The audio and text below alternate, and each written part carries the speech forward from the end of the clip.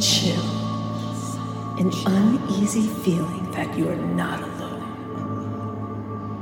Don't worry, it's just a ghost.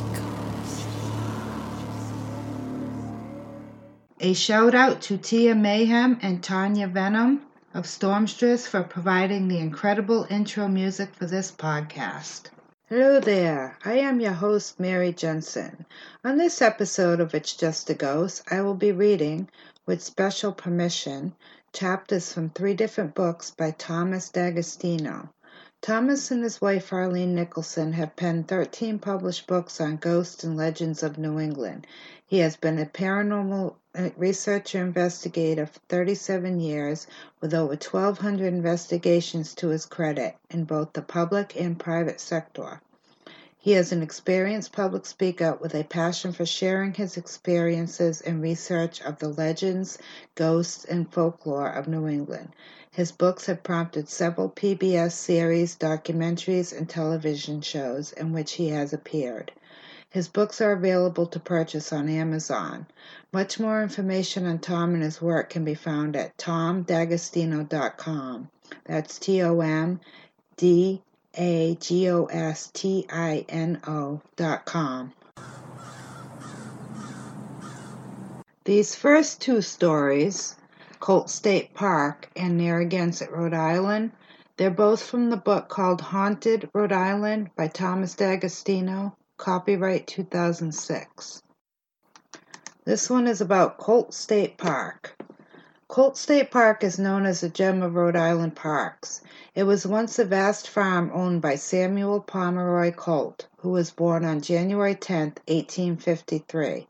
His father was the brother of Samuel Colt, who was the maker of the revolver that won the West. Samuel Pomeroy Colt founded the Industrial Trust Company Bank in 1887 and later went on to be chairman of the board of the United States Rubber Company. His wealth enabled him to buy 3 adjacent farms overlooking the Narragansett Bay and combine them with a system of roads. These are the trails and roads that make up the park's scenic walkways and bike paths today.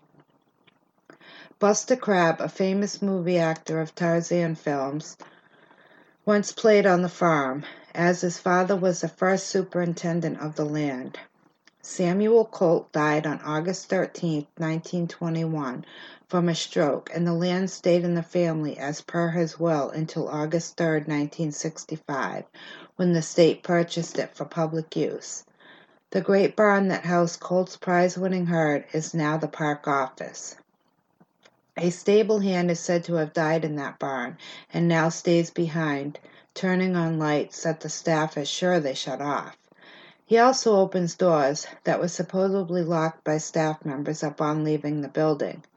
Many staff members have secured the building for a few minutes to check on the park. They have come back to the office a few moments later to find the doors completely open with no foul play or damage to the building. Interim park manager Walter Rocha claims he has seen nothing unusual in his short stay there, but other workers claim to have seen the frightening ghosts of 2 little girls walking along the path near the beach. They vanished into thin air each time they were approached. The eerie sound of a little girl giggling is also heard permeating the woods nearby. Park workers are not the only living people to see these unnerving sights. Tourists shaken with fear have reported to many a park ranger of their encounters with the ghostly children. It is known that 2 little girls drowned off the point near the beach in the 1970s. Take a tour or a swim at the point. Who knows what you might bump into on a grassy path overlooking the still but not silent Colt State Park. Narragansett, Rhode Island, Old Wedderburn Mansion. Jephthah Wedderburn was a successful sea captain who lived in a 4-story mansion by the shores of the Narragansett Bay. His only companion, when at home, was his servant Huldy Cradock, who cared for him in his immense home when the captain was away at sea. One day the captain returned to his mansion from a trip overseas with a new bride by the name of Donna Mercedes. The local residents often saw the petite young Spanish woman in her black lace mantilla dress with a tortoiseshell comb for her hair, staring out of the windows of the manor, with an acute expression of sorrow on her face. It must have been terribly lonely for a girl who did not speak English and was married to a possessive, jealous man of the sea. Good Lady Cradock tried to accommodate her, but she missed her family back in the homeland and wanted desperately to return there. When Captain Wedderman returned from a journey, it is said that he agreed to sail his bride back to her own country, and all would go back to the way it once was. 2 years later he returned from the long voyage, telling all the townsfolk that she was again living with her family. This would have been the end of the story, except people of the town began to see the diminutive figure of a woman pacing to and fro in the windows of the great hall, and heard sobbing that they had come to recognize as that of Donna Mercedes herself. Even after the death of Japheth Wedderburn, the new owners of the house heard the sobbing of a woman and witnessed her apparition on the third floor overlooking the ocean. Every new family in turn would live with the mournful ghost of Donna Mercedes until 1925, when renovations were being done in the house. As they tore up the hearthstone in the library, they noticed a small wooden coffin. When they pried it up, to their astonishment, they found the skeleton of a woman in a tattered and rotted black lace mantilla. At the top of her skull was a great tortoiseshell comb. Some say she was killed by her husband, who could not stand to let her go, while others believe she was murdered by the housekeeper, who may have fallen for the sea captain herself and wanted her out of the way. When he found out, they buried her to avoid any confrontation with the law.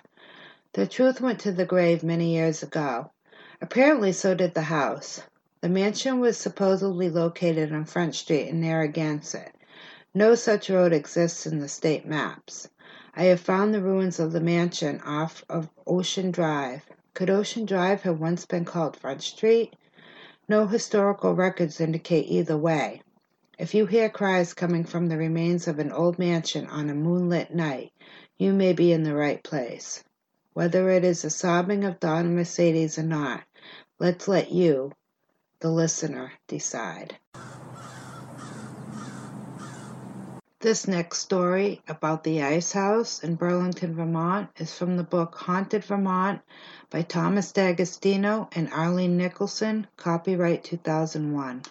Burlington, Vermont, the ice house. Burlington is located in the northwestern tip of the state, along the famed Lake Champlain, home of the Champ, the lake's infamous sea creature. It is also home for many land-bound oddities and eerie places. One such place is called the Ice House, a noted restaurant and office building complex located along the shore of Lake Champlain in the downtown area.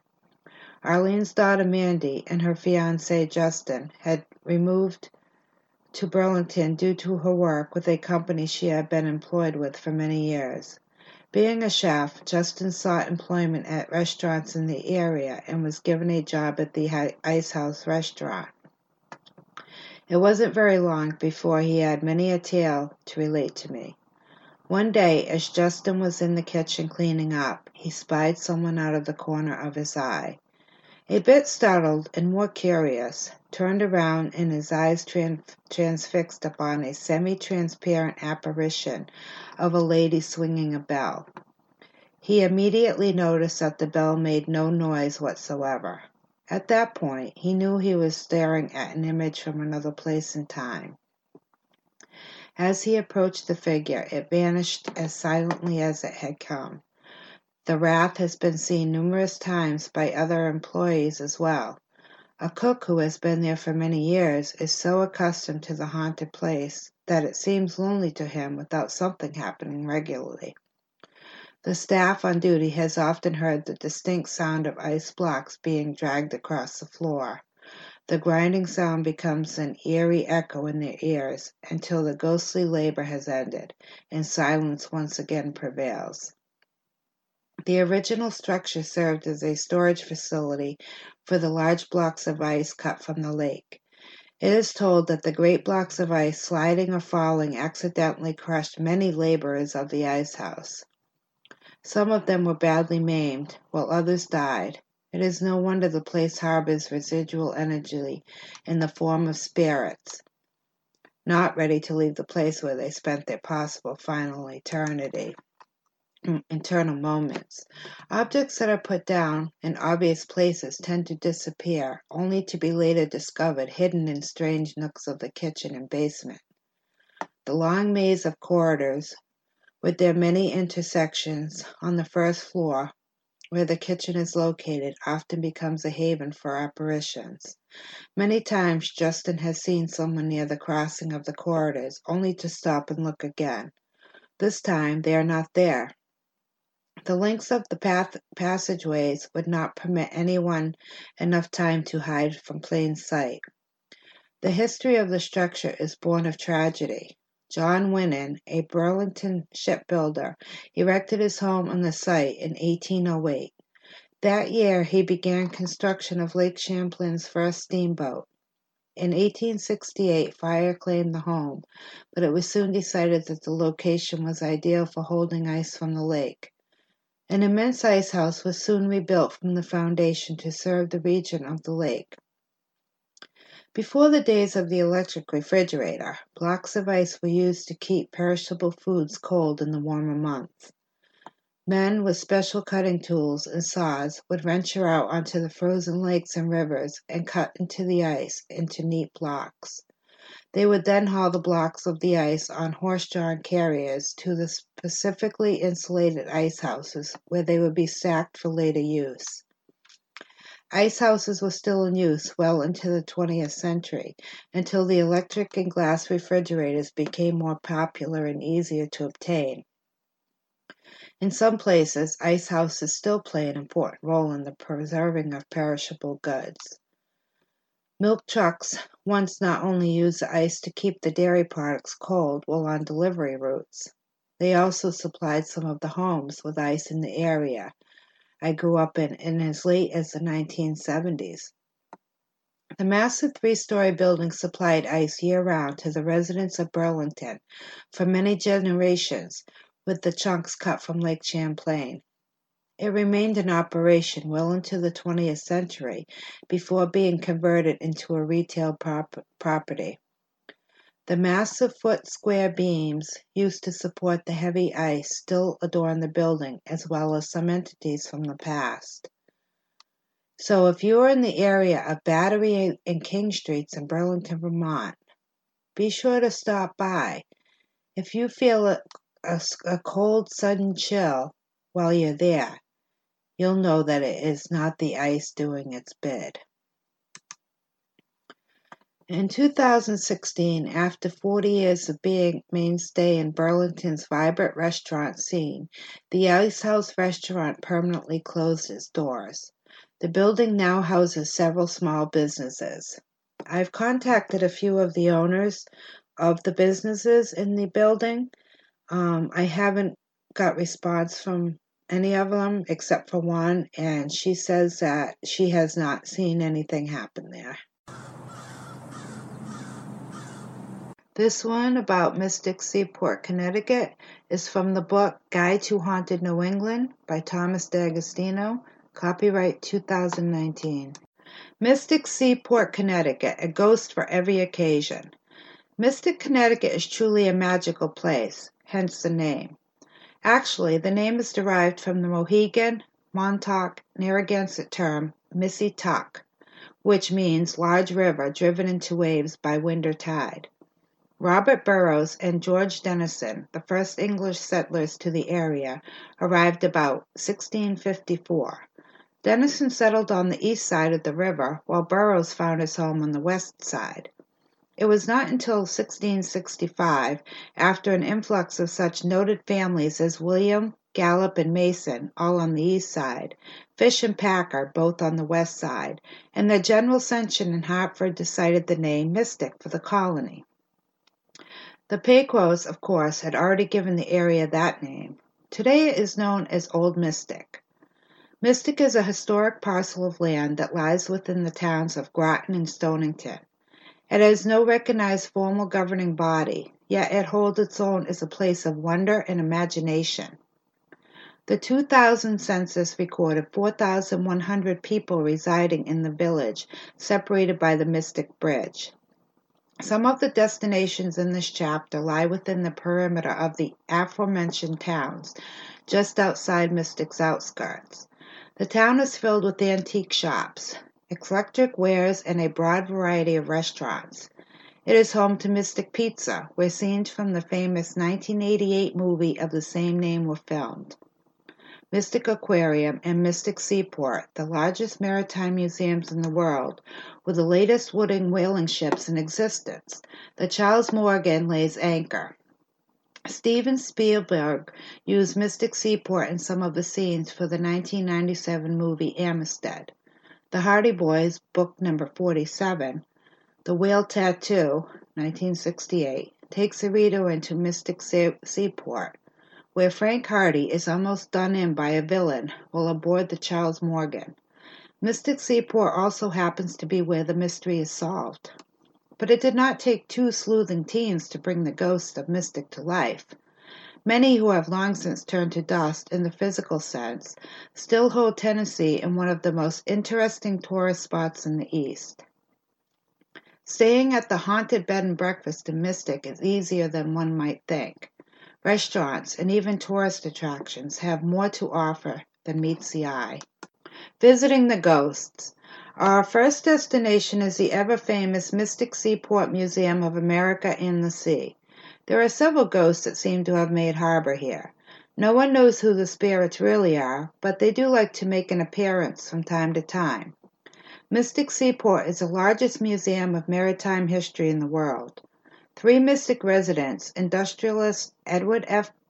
Bradley, Dr. Charles K. Stillman, and attorney Carl C. Cutler, founded the Marine Historical Association on December 29, 1929.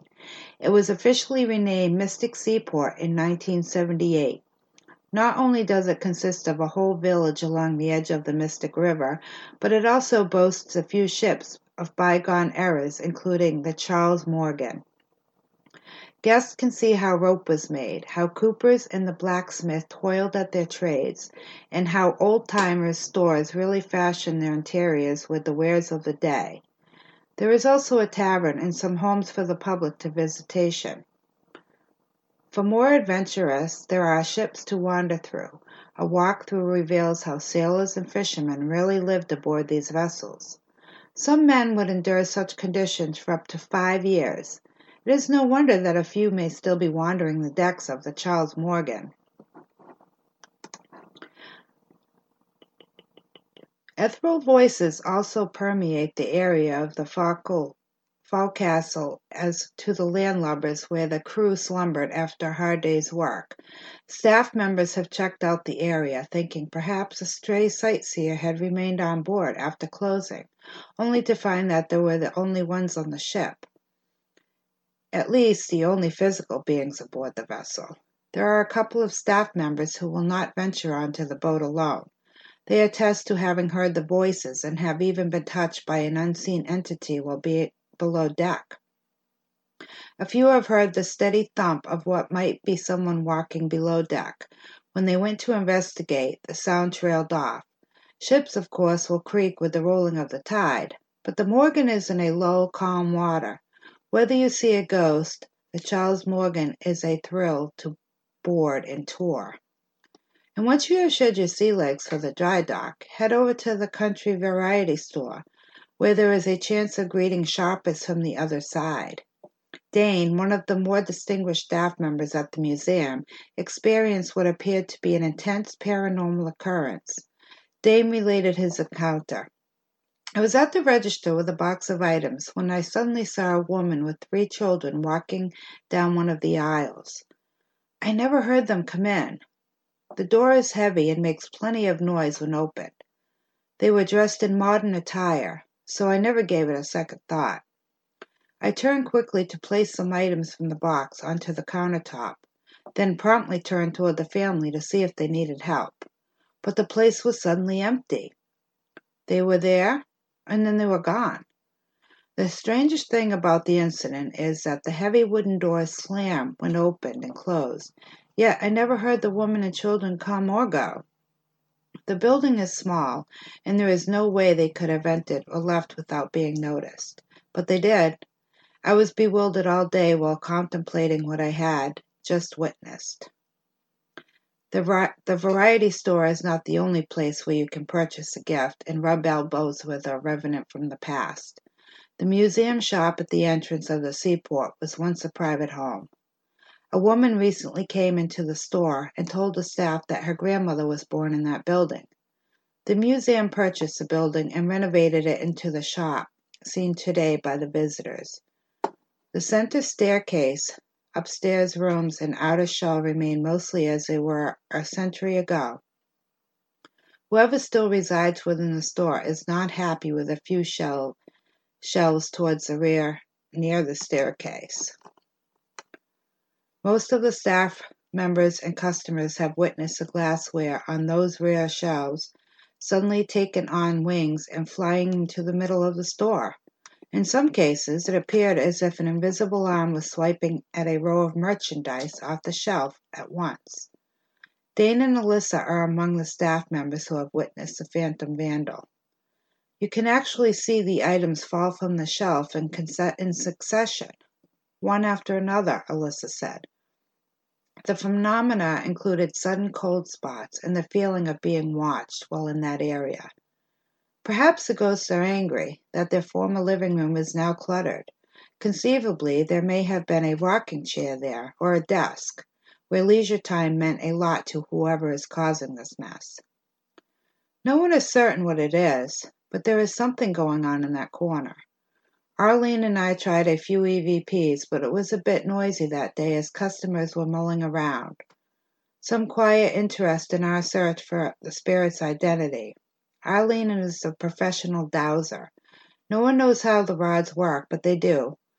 Water company trucks carry dowsing rods and teach each employee how to use them. You do not need to be sensitive or psychic. The rods work using the person holding them as an agent of their bidding. Arlene's inquiries, along with those of a few other interested onlookers, returned some positive answers, but she could not get a name.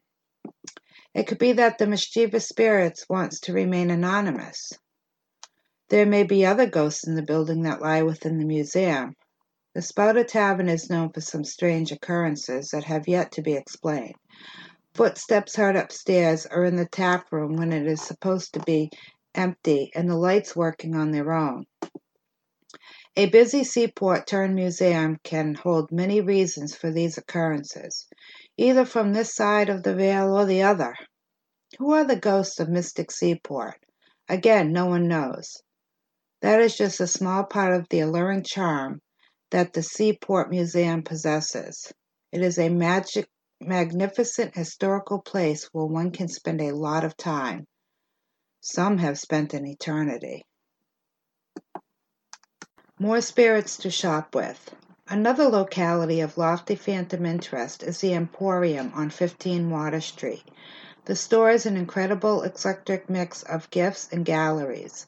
Cindy, who manages the store, has been there for 19 years. She likes to refer to the merchandise as off-color. Cindy has also lived on the 4th floor above the store for 17 years. Originally, the building served as a post office during the Civil War. Many letters and notices of soldiers coming home sent a rush of relief through family members. Unfortunately, bad news also arrived at the edifice of those who gave their lives for the cause. One can only imagine the sadness or grief that has imprinted itself into the walls. Perhaps that is why there are a few spirits lingering long after their time on earth has ended. Maybe they are, as Cindy suggests, family members still waiting for news of their loved ones. No one is sure, but there seems to be energy that remains alive and well in the Emporium. One spirit is that of a boy of about 12. He predominantly likes to play tricks on the girls who work there. The basement is where the children's toys are sold. It seems a fitting place for a child to eternally frolic among the vast wonderland of amusement. Becky, the assistant manager, has had her share of incidents, but has since told the ethereal residents that she would rather be left alone. I just shout, "Don't freak me out today!" and they don't bother me anymore, she said. One co-worker constantly feels the presence around her. The staff members are not the only people who experience the ghosts of the Emporium. Customers have been touched or have seen the little boy ghost as well. Cindy's apartment is also a center of activity. No clock will work when placed in her kitchen, and there is a presence felt just outside the room. She also heard footsteps walking from the kitchen into the living room. Her son was raised in the building. He is no stranger to the energy that roams the premises. Every so often they both feel a discerning force at one door that leads from the apartment to the gallery. They move very quickly when having to walk by that particular spot. You can feel it, and it is kind of an agitated energy. It makes us pass by that area very quickly, or avoid it altogether, Cindy said. If she goes away for the weekend, items seem to take on wings and fly off shelves. It is as if the spirits have separation anxiety and do not want her to leave them alone. Once, when she was going through a less than pleasant time, something touched her hand as if to tell her that everything was going to be all right. The energy here is not evil or anything like that. It just lives in the building, Cindy said. Spirits want to feel comfortable in the place where they linger, so it is unlikely that they will be malevolent. Would you want to live somewhere that you didn't like? Robert Bankel and Evan Nichols are the owners of the Emporium. They related a story to me and Arlene about the previous owner. A man named Paul had bought the place, and he started painting and fixing it up. One day he painted himself into a corner and called to one of his helpers to open a window and bring a ladder so he could exit from there. He turned around quickly to see if anyone was within earshot. When he turned back, the freshly painted floor had a mysterious set of footsteps running across it. The Emporium is a stop that would be worthy of your time, even if it were not haunted. But its resident spirits just make it a little more enticing to visit.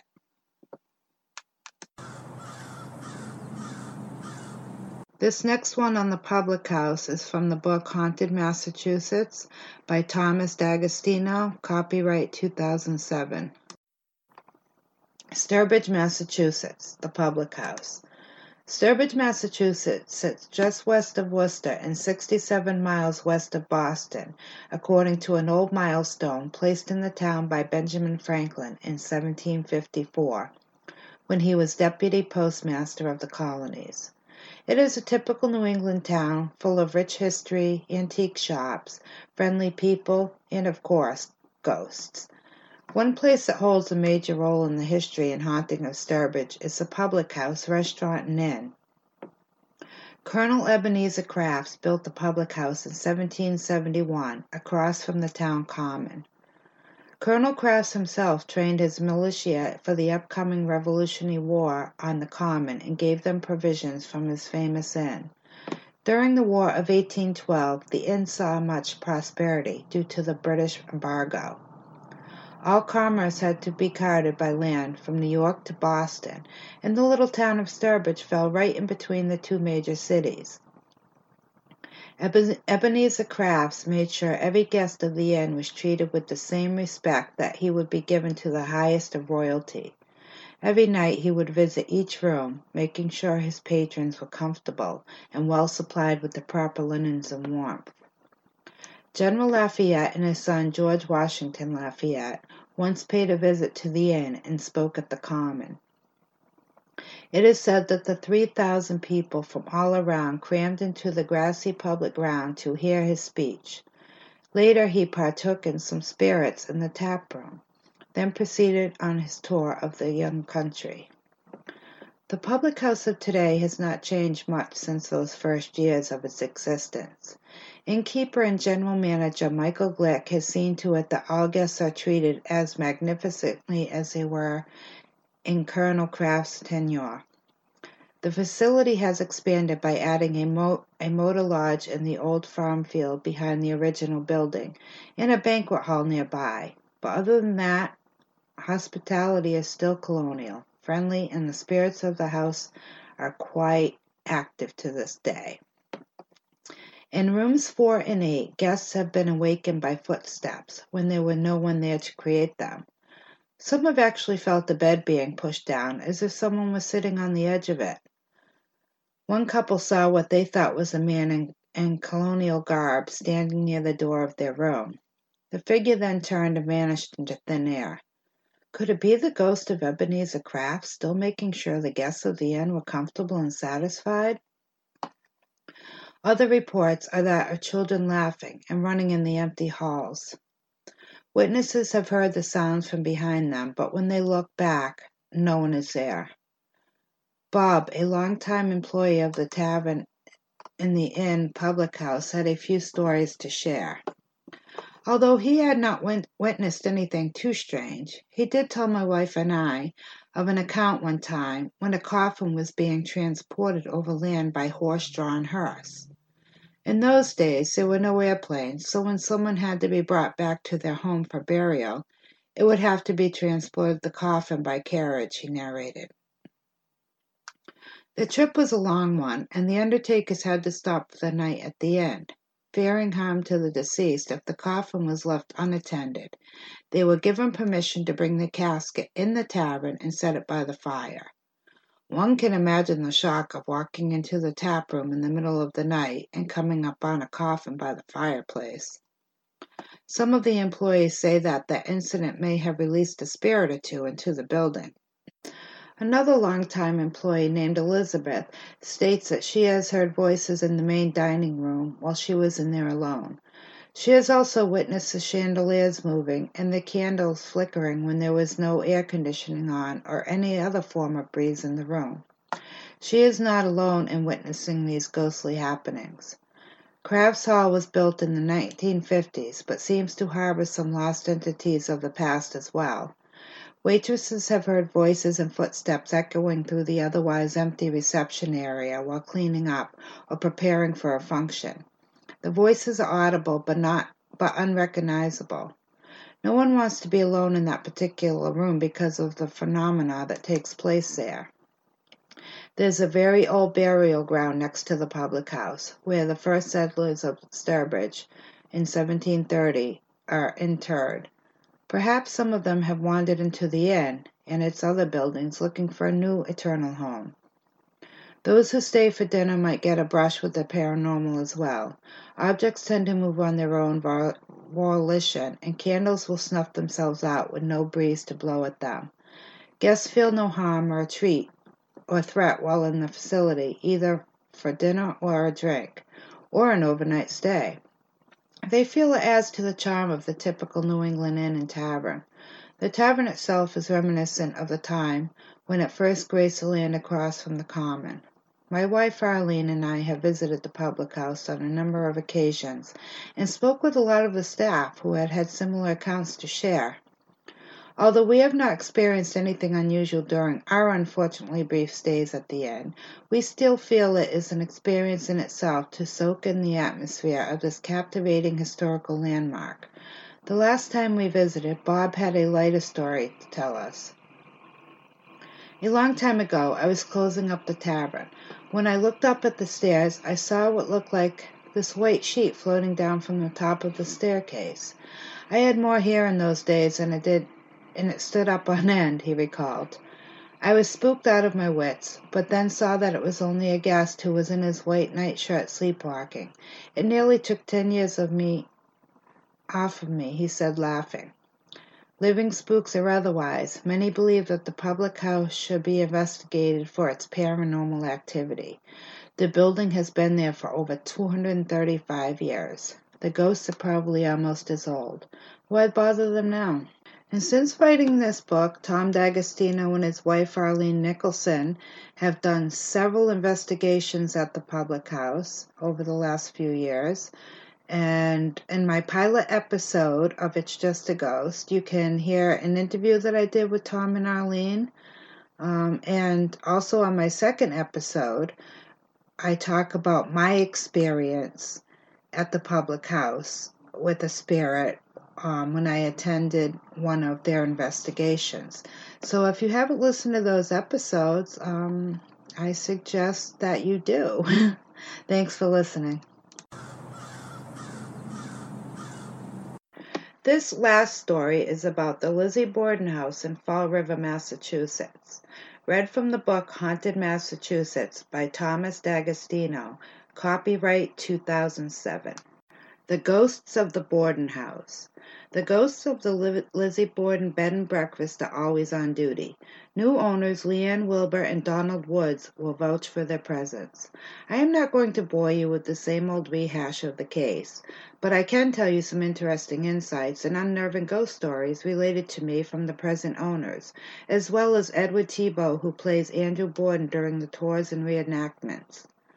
My wife and I toured the Borden home in May of 2004. At that time, ownership was just changing over from Ron Evans and Martha McGinn, whose family had owned the house since 1948, to Leanne Wilbur and Donald Woods. Not only did all parties mentioned have some stories to tell, but we experienced a few chilling moments ourselves during our visit to one of the most famous houses in America. Everyone knows the story of how Lizzie was arrested for the August 4th, 1892 murders of Andrew and Abby Borden, only to be acquitted in June of 1893 after spending 10 months in a Taunton jail. Shortly after the trial, Lizzie and her sister Emma moved to the more fashionable section of Fall River and called their new home Maplecroft. The Borden house was rented out and much of the furniture dispersed to friends and charity. The house was sold off in 1918. During this time, Lizzie officially changed her name to Lizbeth and took on many unexpected friends. Her own society shunned her after the trial, but traveling performers and the like would gladly take up residence in the stately home. Such company did not please Emma. They had a falling out, and Emma moved off to New Hampshire in 1904. They would never speak to each other again. Lizzie died in 1927 at the age of 66. Emma passed away 9 days later at the age of 76 in Newmarket, New Hampshire. The whole family, including Lizzie's mother and Andrew's first wife, Sarah, and their oldest sister, Alice, who died at a young age, are buried in the Borden plot at the Oak Grove Cemetery, not far from the house. How is the Lizzie Borden bed and breakfast haunted? Let's start with previous owner Martha McGinn. During the tour, we were told that on many occasions, lights would turn on and off by themselves. Even when Martha was in the room and the switch was in plain view, the ghosts would do their bidding. They would often hear doors upstairs swing open and close, as if there was still someone in the house, reliving moments of the long-dead past. Footsteps usually accompanied at the creaking of the doors, yet the owners and staff knew that there was no living entity on the second or third floors. Witnesses and ghosts of the bed and breakfast have seen the ghostly figures of a woman in the basement. Many think it is Lizzie externally roaming the cellar, possibly hiding evidence to the horrific crime. Voices from another time and dimension have been heard permeating the barrier of the living and echoing from out of nowhere in the rooms. As if the phantom voices are not enough, guests have heard the sounds of a cat in the rooms. Manager Michelle Corvello has heard the phantom feline on the third floor that once was bed quarters to Bridget Sullivan, the Borden's maid, who they referred to as Maggie. An eerie note is that Abby Borden once found a decapitated cat in the basement of the house. Where it came from has always remained a mystery. Edward Thibault, night manager, tour guide, and actor who portrays Andrew Borden, was our host for the day. His wife had a few memorable encounters with the Borden ghosts. One time she was tidying up the master bedroom when a perfume bottle flew off the bureau and hit the wall across the room. On another occasion, a pillow rose off the bed and flipped to the floor as if some invisible hand had perpetuated its movement. As we strolled from room to room, Mr. Thibault's voice rang with precise accounts of the history and the facts relating to the house. The other members of the tour were students and teachers of the William Johnson Middle School in Colchester, Connecticut. They all listened with great intent to the Borden legacy that has mystified researchers for over 100 years. Thibault's candor was quite inviting. The demeanor of the house still glowed with the incandescent shades of the macabre. As we wandered about the chambers, my recorder whirled to life, hoping to catch a voice of the past. We would not be disappointed. Later, when I played the tape back, we could distinctly hear a voice in the midst of Edward's lecture on the third floor in Maggie's room. It was of heavy Gaelic that was barely understandable, yet completely audible. It sounded as if someone was screaming, "Come quick, ma'am!" in a horrified shriek. The recording was not the only manifestation waiting for us that day. Arlene and I lagged behind to take pictures and recordings. We found ourselves far removed from the rest of the tour that had already descended the staircase to the first floor. As we came down the stairs to the first floor hallway, we witnessed the shadow of what appeared to be a woman in a bonnet and gown move across the wall in the hall. The shadow moved silently and steadily along the wall. We were taken aback, as we were the only people in view of each other on the stairs. The rest of the party was around the corner in another room. The apparition moved out of sight down the small hall and vanished. We came into the kitchen with a start. Arlene had tried to capture the apparition on film, but was too slow getting her camera prepared after securing it to descend the steep staircase. Our unexpected sighting sent the whole party back into the hall in a frenzy that for a moment disrupted the tour, but soon all was calm and our guide had us back in the kitchen. A little shaken and a lot more interested in anything he had to say about the house. The image still plays over and over in my memory, as one would not be so apt to ever forget such an experience in a place of reputed history such as the Borden house. Those who reside in the house stated to us that such sightings are a common occurrence, and after a few times they become used to the ghosts of the manor. Present owner Leanne Wilbur has seen the spirits move about the rooms out of the corner of her eye on numerous occasions. She even felt a cold finger run down the middle of her back, and when she whirled around to see who the prankster was, she was shocked to see that no one was behind her. People have reported cold spots or the feeling of being watched while in some of the upstairs rooms. Her partner, Donald Woods, takes a skeptical side of the whole Borden thing. He attributes the sightings and other phenomenon to active imaginations in a house that is so famous and ripe for the mind's eye to create scenarios of grim report. They have photographs of what appears to be misty figures in the living room where Andrew was murdered that neither of them can explain.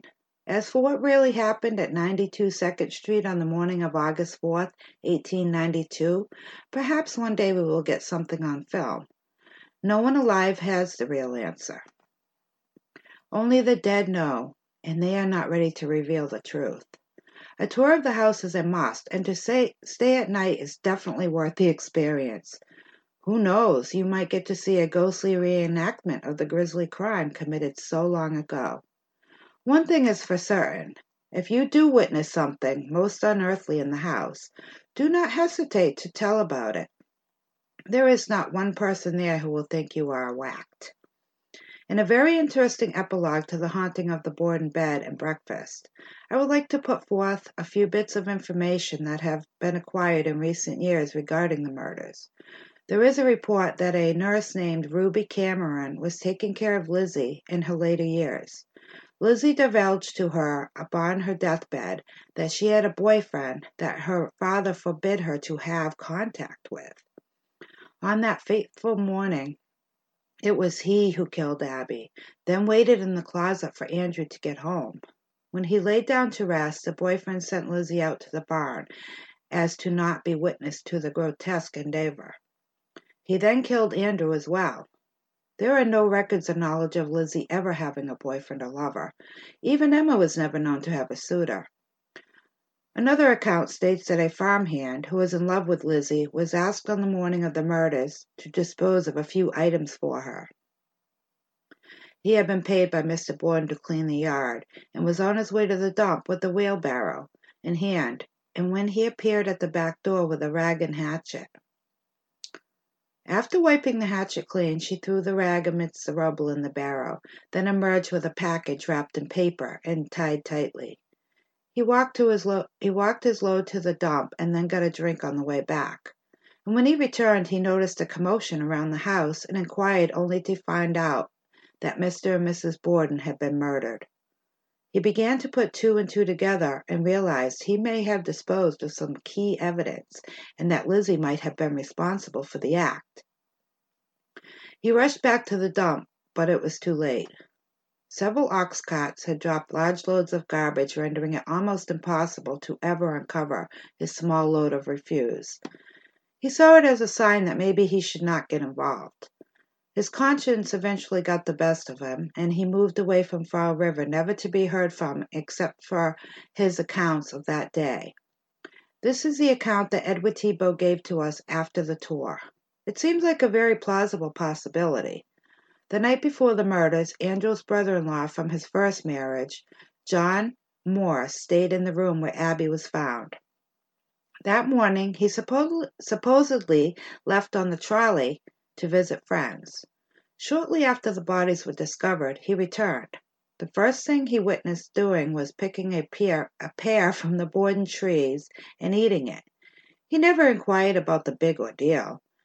And when questioned on his whereabouts, he stated that he was visiting friends, and he even gave the police the badge number of the conductor that was on the train at the time. Why would someone memorize a badge number unless it would be of value later? Did John Morse and Lizzie have a plan to split the family fortune? Was Lizzie ever involved at all? I hope you enjoyed this episode of It's Just a Ghost. This episode's title was Haunts Around New England. Hello there. I just have a little add-on that I'm putting on to all of the old episodes. We have a new website address. It is itsjustagghostpodcast.com. And we also have a new email address, and that is itsjustagghostpodcast@yahoo.com. So if you heard a different email or website address in this episode, please ignore that and use the new one. Again, the email is itsjustagghostpodcast@yahoo.com, and the website is itsjustagghostpodcast.com. Thank you so much. As always, please email us your paranormal experiences to itsjustagghostpodcast@yahoo.com, and we will read them on an upcoming episode. If you enjoy this podcast, please follow and hit the subscribe button so you don't miss an episode. You can help us grow and get our name out there by telling your friends about us, and we would be thrilled if you would leave us 5 stars. This helps people find us out there in the sea of podcasts. It's all free, so why not, right? You can follow us on Facebook at It's Just a Ghost Podcast, and on Twitter at It's Just a Ghost 2. That's the number 2. And also on Instagram at It's Just a Ghost Podcast. Remember, ghosts are people too. Until next time.